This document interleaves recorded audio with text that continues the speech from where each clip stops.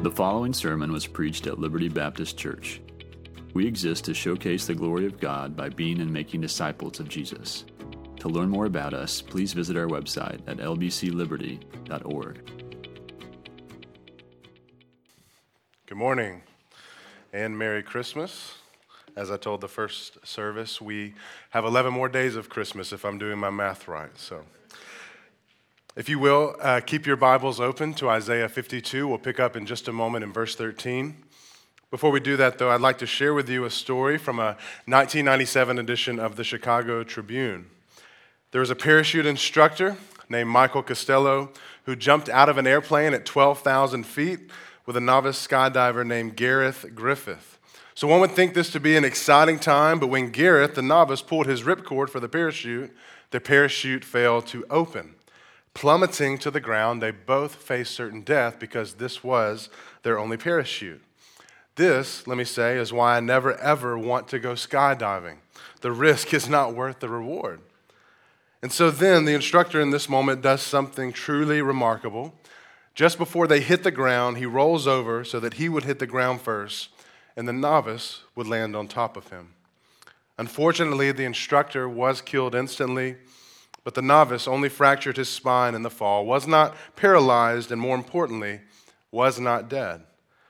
One man gave his life for another. One man took the brunt for another. One substitutes himself so that another may live. And so it was at the cross when Jesus died in our place. He took the brunt that we deserved.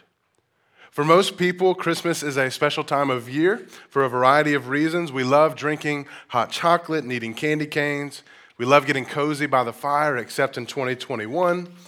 We love the good food, savory and sweet, our Christmas movies, our Christmas music, though some too much and some too little. We love our Christmas traditions. We love the shine of Christmas lights, but if you're a bit lazier like me with your decorations, maybe the air of a Christmas inflatable. We love snow. We love time spent with family. We love giving gifts, and we love getting gifts. But as Christians during this time of year, we should most love to reflect on the gift that God has given us in Jesus Christ. We should love to reflect on the true meaning of Christmas. I'm so thankful for what Pastor Nathan told us last week in his sermon. It stuck with me all week, and I've prayed through this multiple times in recent days, that my family would not waste Christmas.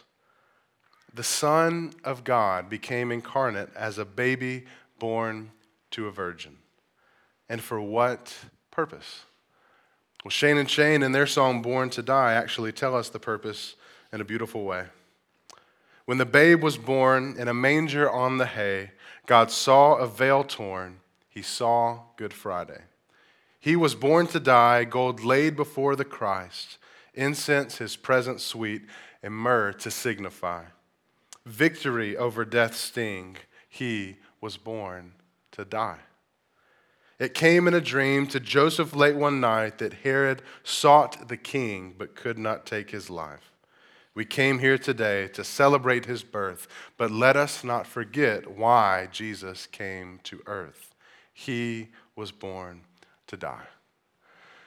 As a father of two now and a third on the way, I've been thinking about this often this Christmas season as Mary looked into the eyes of her baby son, Jesus Christ, baby hands and baby feet that would one day be pierced for your transgressions. A baby's head that would one day wear a crown of thorns. And we find in Scripture that this was God's plan from before time began. And in our text, Isaiah makes that clear for us. When we read Isaiah 52:10, right before our text, we actually take notice of God's great plan. The Lord has displayed his holy arm in the sight of all the nations. All the ends of the earth will see the salvation of our God. The Lord has bared his arm and showed his power, and so all the nations in this earth will see the salvation of God. God's people are hearing this at a time where they're facing trials and sufferings, but there's a promise that they will be saved, and actually all the nations of the earth saved with them. But we're left asking how? What will happen? When will it happen? And at whose hand? Those are the answers we're looking for as we read this text together. In Isaiah 52 through 53, Jesus is the one talked about. Remember the story of the Ethiopian eunuch in Acts chapter 8. He asked Philip while he's reading this text, "About whom, I ask you, does the prophet say this, about himself or about someone else?" And Philip goes on to tell him, quote, "the good news about Jesus." Now, when we read Acts 8, the content of what Philip tells this man isn't described in any great detail. So if I'm to do anything this morning, my aim is to tell you what I might have told the Ethiopian eunuch if he had asked me the same question about this passage. Who is this passage talking about, and what is the point of Isaiah 52 through 53? Who is this pointing us to? And very simply, we see in this passage that Jesus is the one who was sent for our salvation. Here's why Jesus was born. Here's why Jesus came, so that you could be saved. And it's important this morning that we would notice the manner in which Jesus comes to us. It's not begrudgingly, like, I guess I got to go save some people now since they can't save themselves. But he also doesn't do it in a boastful manner, as if to say, look what I'm doing for you people. Look and see how great I am. Rather, and astonishingly, Jesus comes humbly as a servant, willfully ready to give himself for us so that we could be saved. So this morning, we're actually going to look at 4 ways in which Jesus came to us. It's not just significant that he did come, but it is significant in the way in which he came. And here is the first. Jesus came to us in humility. Jesus came to us in humility. Let's pick up in Isaiah 52, starting in verse 13. "See, my servant will act wisely. He will be raised and lifted up and highly exalted." So Isaiah starts and says Jesus will certainly come. He's going to act wisely. He will be successful, as your version of the scriptures may say. And he would eventually be exalted, high and lifted up, seen as glorious before all the earth. So whenever we read a text like that, we kind of are reading into it and expecting this guy, Jesus, to look the part. Wouldn't it be obvious if Jesus is supposed to be glorious, wouldn't people be able to look at him and tell that he's glorious? Obviously, that's what most artists today believe when they depict what Jesus must have looked like. Not that we should get into this game, but we do anyway. And so Jesus has been depicted as white with long flowing hair and blue or green eyes.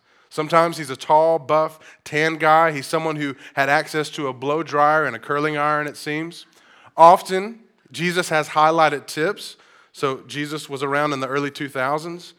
Looks like his eyebrows have been waxed, or maybe even that he has a nice thick beard with perfect trimming somehow around the neck. So you would look at these images of Jesus and think, this guy could be a part-time model. And this is what our culture at large assumes of Jesus, Christian and non-Christian alike. We might even say that some of us think this is how Jesus was supposed to look. Why is that? Why is Jesus depicted this way? Is it because this Jesus looks perfect, maybe? He looks glorious, and it's what we would expect of God in the flesh.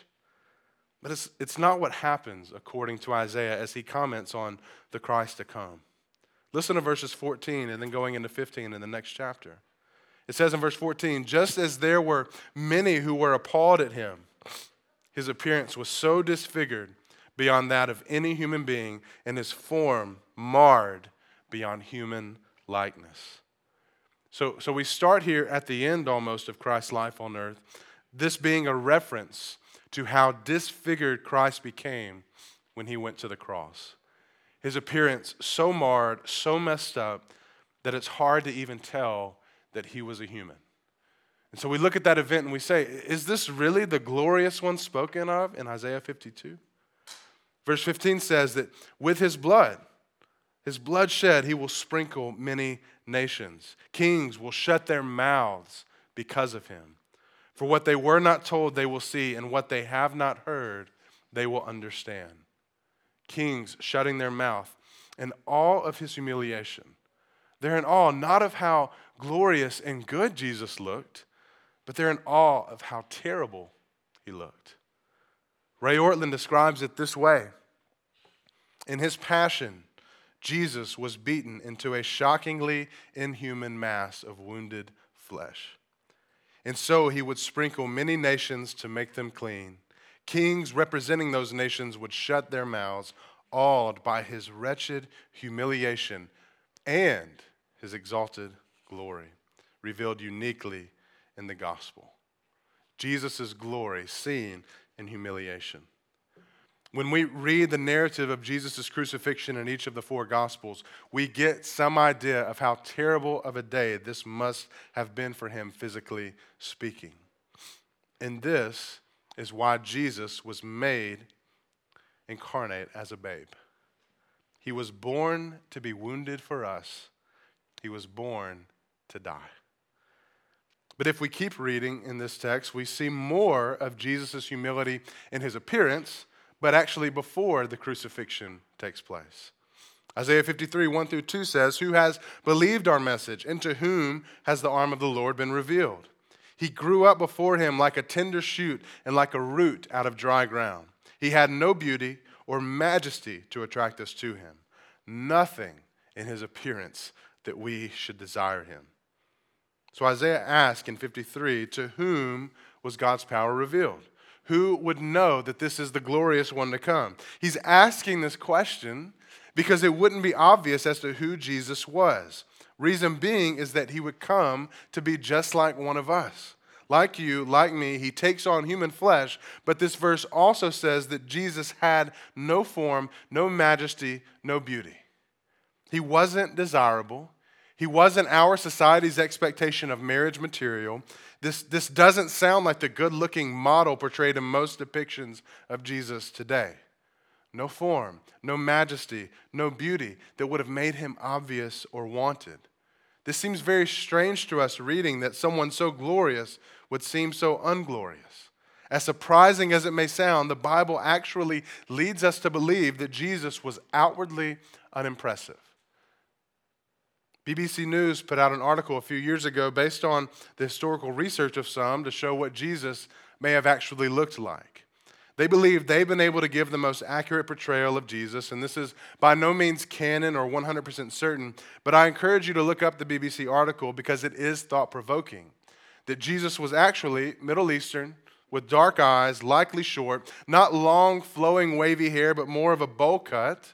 A beard, yes, but likely thinned out and certainly not perfectly groomed. As Philippians 2:7 says, it was humbling at all that Jesus would even take on human flesh, emptying himself by assuming the form of a servant. But Jesus takes it a step further, it seems, in being a human who had no form, majesty, or beauty. And let's not think only about physical appearance. Isaiah 53:3 says about Jesus that he was despised, rejected by mankind, a man of suffering, familiar with pain. Like one from whom people hide their faces, we held him in low esteem. So, outwardly unimpressive, despised and rejected man. He wouldn't have been voted most attractive or most popular. And it's not that people didn't like him once they got to know him, but people simply would not have cared about him had he never said the things he said or done the things that he did. Isaiah says he has sorrows and griefs like us. He was like one you would never even think to pay attention to, one that you would turn your face away from as you looked at him. Jesus truly did come to us in the most humble way possible. He came to us in humility, and we should not miss that fact. But second, Jesus came to us in service. Jesus came to us in service. And what I mean is this. Jesus ultimately came to serve you and to serve me. For the triune God's glory, yes, but nonetheless, how does he glorify God? How does he glorify himself? It's actually through his service to us.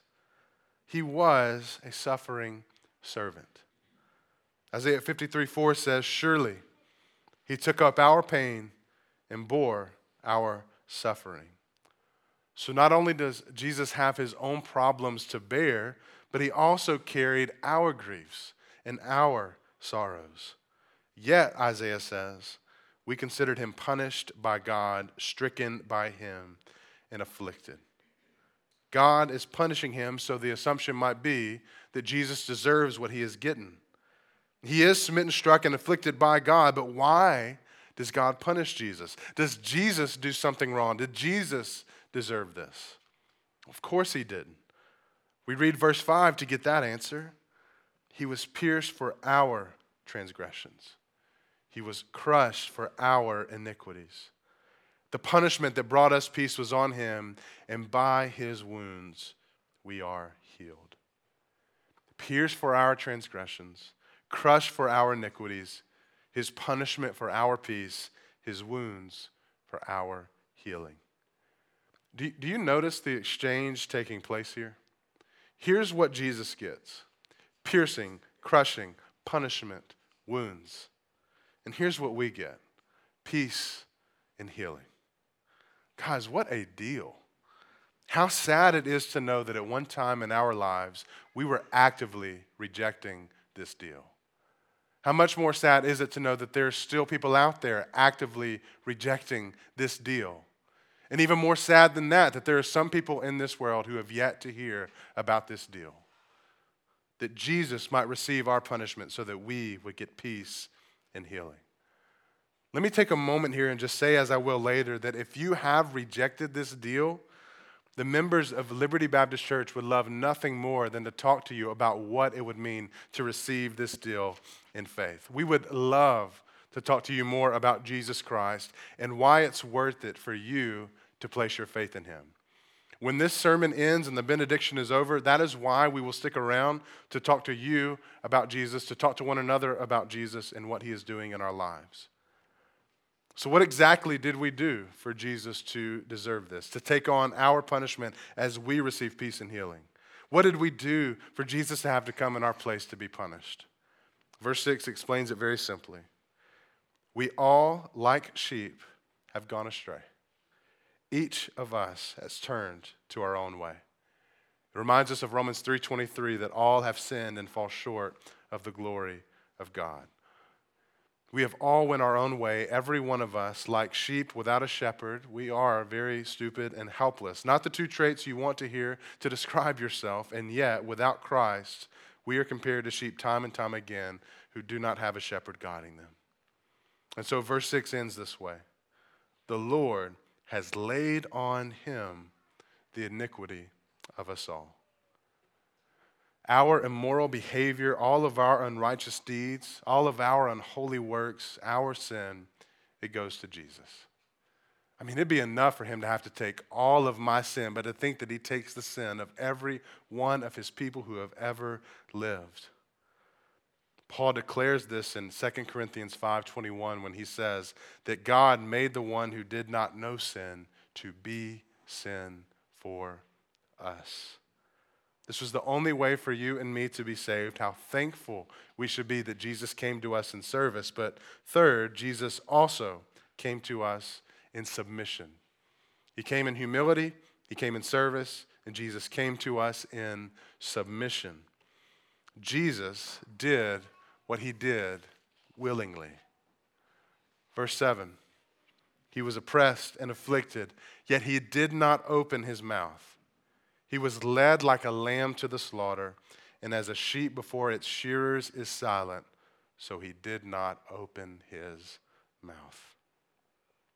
Jesus Christ was oppressed and afflicted for our sins, having done nothing wrong himself, yet he would never say a word to it. Really think about that.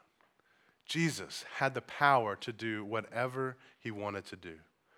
We're talking about the man who turned water into wine, who walked on water, healed the blind, fed 5,000 with 5 loaves and 2 fish. He's made the lame walk. He's raised the dead to life. If he wanted to end this quickly, he could have. Yet he came like a lamb, innocent, submissive, no complaining. When John the Baptist first sees Jesus in John 1:29, he says, "Behold, the Lamb of God who takes away the sin of the world." Like a sheep gone to be sheared is silent, so Jesus was, willfully going to the cross on our behalf.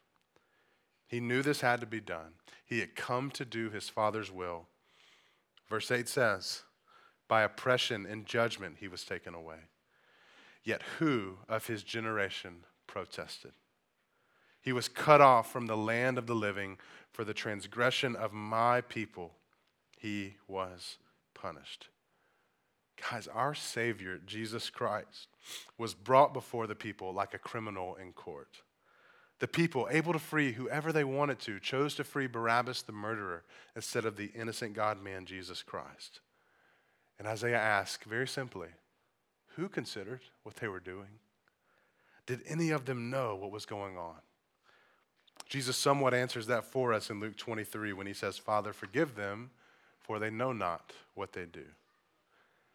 They didn't understand that they were crucifying the Son of God, their Messiah. But even more than that, they didn't understand that they were crucifying him ultimately for the transgression of his people. And what's crazy to think about is that some crucifying him were doing so that that very crucifixion would cover the sin of crucifying him. Isn't that astonishing? Again, some of these people are crucifying him so that that very crucifixion would cover the sin of crucifying him. What a mystery and wonder the gospel is. Isaiah 53:9 reads, He was assigned a grave with the wicked and with the rich in his death, though he had done no violence, nor was any deceit in his mouth. Jesus wasn't just punished. He wasn't just beaten. He wasn't just hit a few times. He was ultimately killed. He was put to death for the things that you and I have stupidly and selfishly done. The lie you told this week, it was for that. When you lusted looking after another man or woman in a way that you should not, it was for that. For all the times you disrespected your parents growing up, it was for that. When you said something hurtful, it was for that. When you gossiped about someone else, it was for that. That's how terrible our sins are. The perfect, innocent, sinless God-man had to be punished as an offering for our sin. He had to die in our place, but he did it willingly. He wanted to do it. As Paul says in Philippians 2:8, Jesus humbles himself by becoming obedient to the point of death, even death on a cross. When you read of this crucifixion event and you read of the fact that Jesus was born to die and that he was moving there throughout the New Testament, understand that this was done in humility and willingly for you. Jesus came to us in submission, but thankfully, fourth and last, Jesus came to us in victory. Jesus came to us in victory. In verse 10, Isaiah assures us that this was all God's will. He was not surprised as he looks down and sees what's happening to Jesus Christ. That verse reads, Yet it was the Lord's will to crush him and cause him to suffer. Acts 2:23, Peter puts it this way, This Jesus was delivered up according to the definite plan and foreknowledge of God. Can I just take a moment here and point out how Isaiah and Peter's words about this have import for us today? My goal here is to be as pastoral and kind as possible about the truth of God's sovereignty in suffering. Can you imagine a greater suffering than being perfect, sinless, obedient, and to still face persecution, suffering, beatings, mockery, shame, and death like Jesus did? Yet what does Isaiah say? It was the Lord's will to crush him and cause him to suffer. What does Peter say, affirming it? He was delivered up according to the definite plan of God.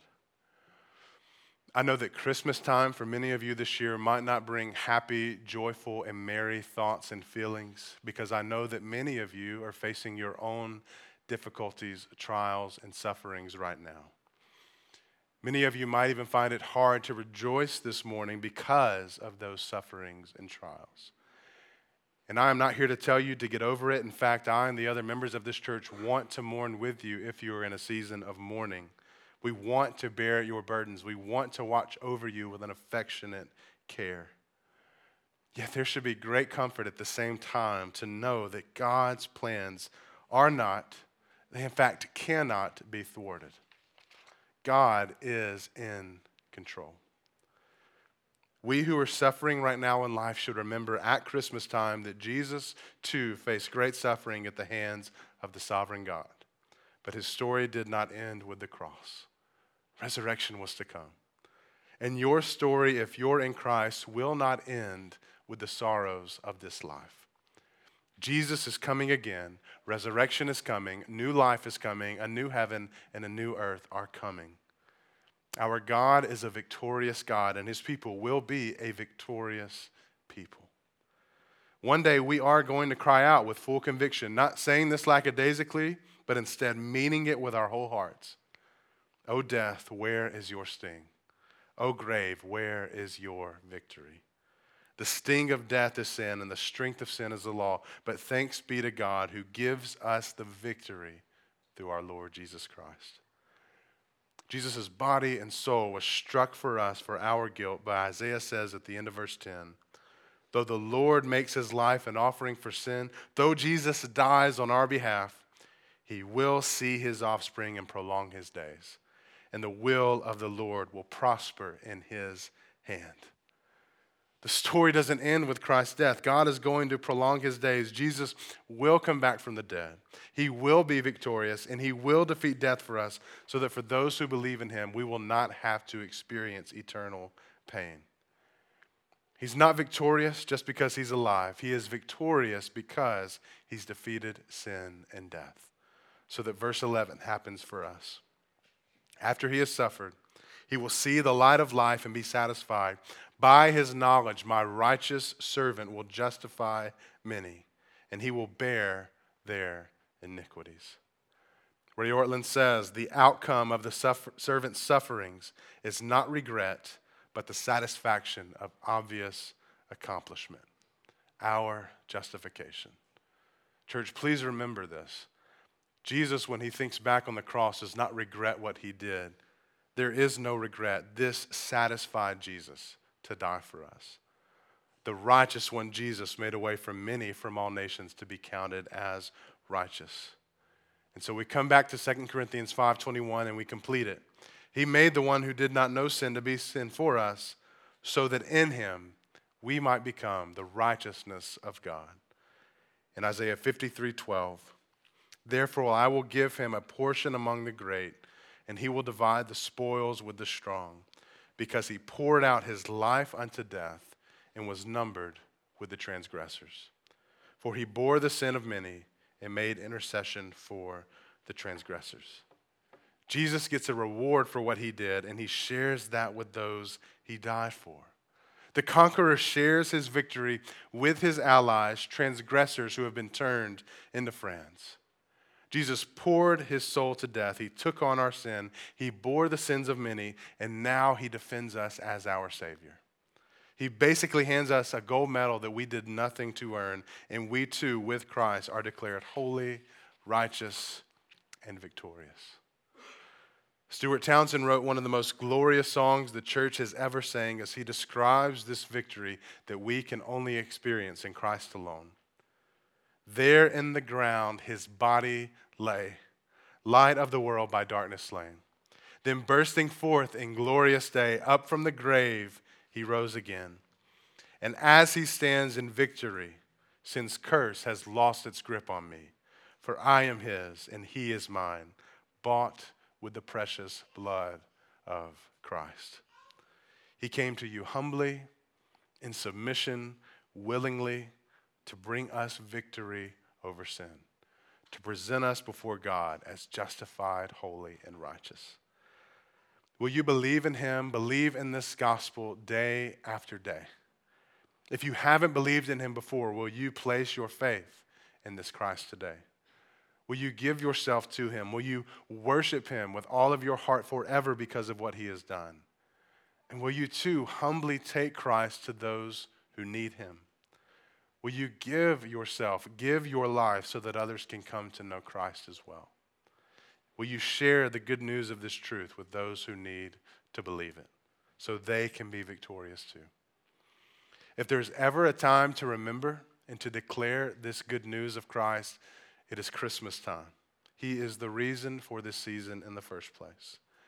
And when you do declare this God-man Jesus Christ to others, please deliver this message of love in a way that represents the one you're sharing about.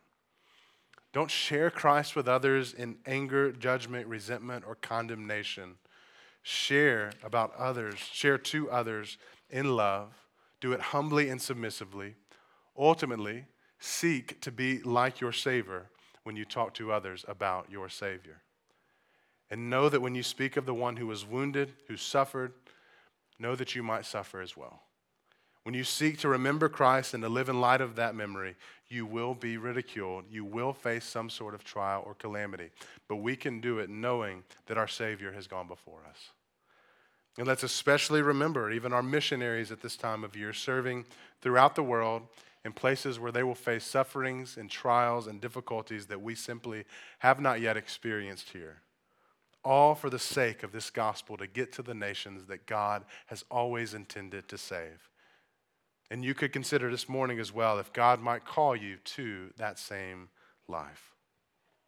I'd love to close by reading Peter's words from 1 Peter 2, 19 through 25.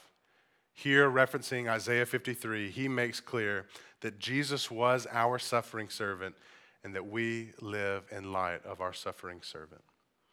He says, "This is a gracious thing when mindful of God, one endures sorrows while suffering unjustly. For what credit is it if when you sin and are beaten for it, you endure? But if when you do good and suffer for it, you endure, this is a gracious thing in the sight of God. For to this you have been called, because Christ also suffered for you, leaving you an example so that you might follow in his steps. He committed no sin, neither was deceit found in his mouth. When he was reviled, he did not revile in return. When he suffered, he did not threaten, but continued entrusting himself to the one who judges justly. He himself bore our sins in his body on the tree, that we might die to sin and live to righteousness. By his wounds you have been healed. For you were straying like sheep, but have now returned to the shepherd and overseer of your souls." Let's pray together.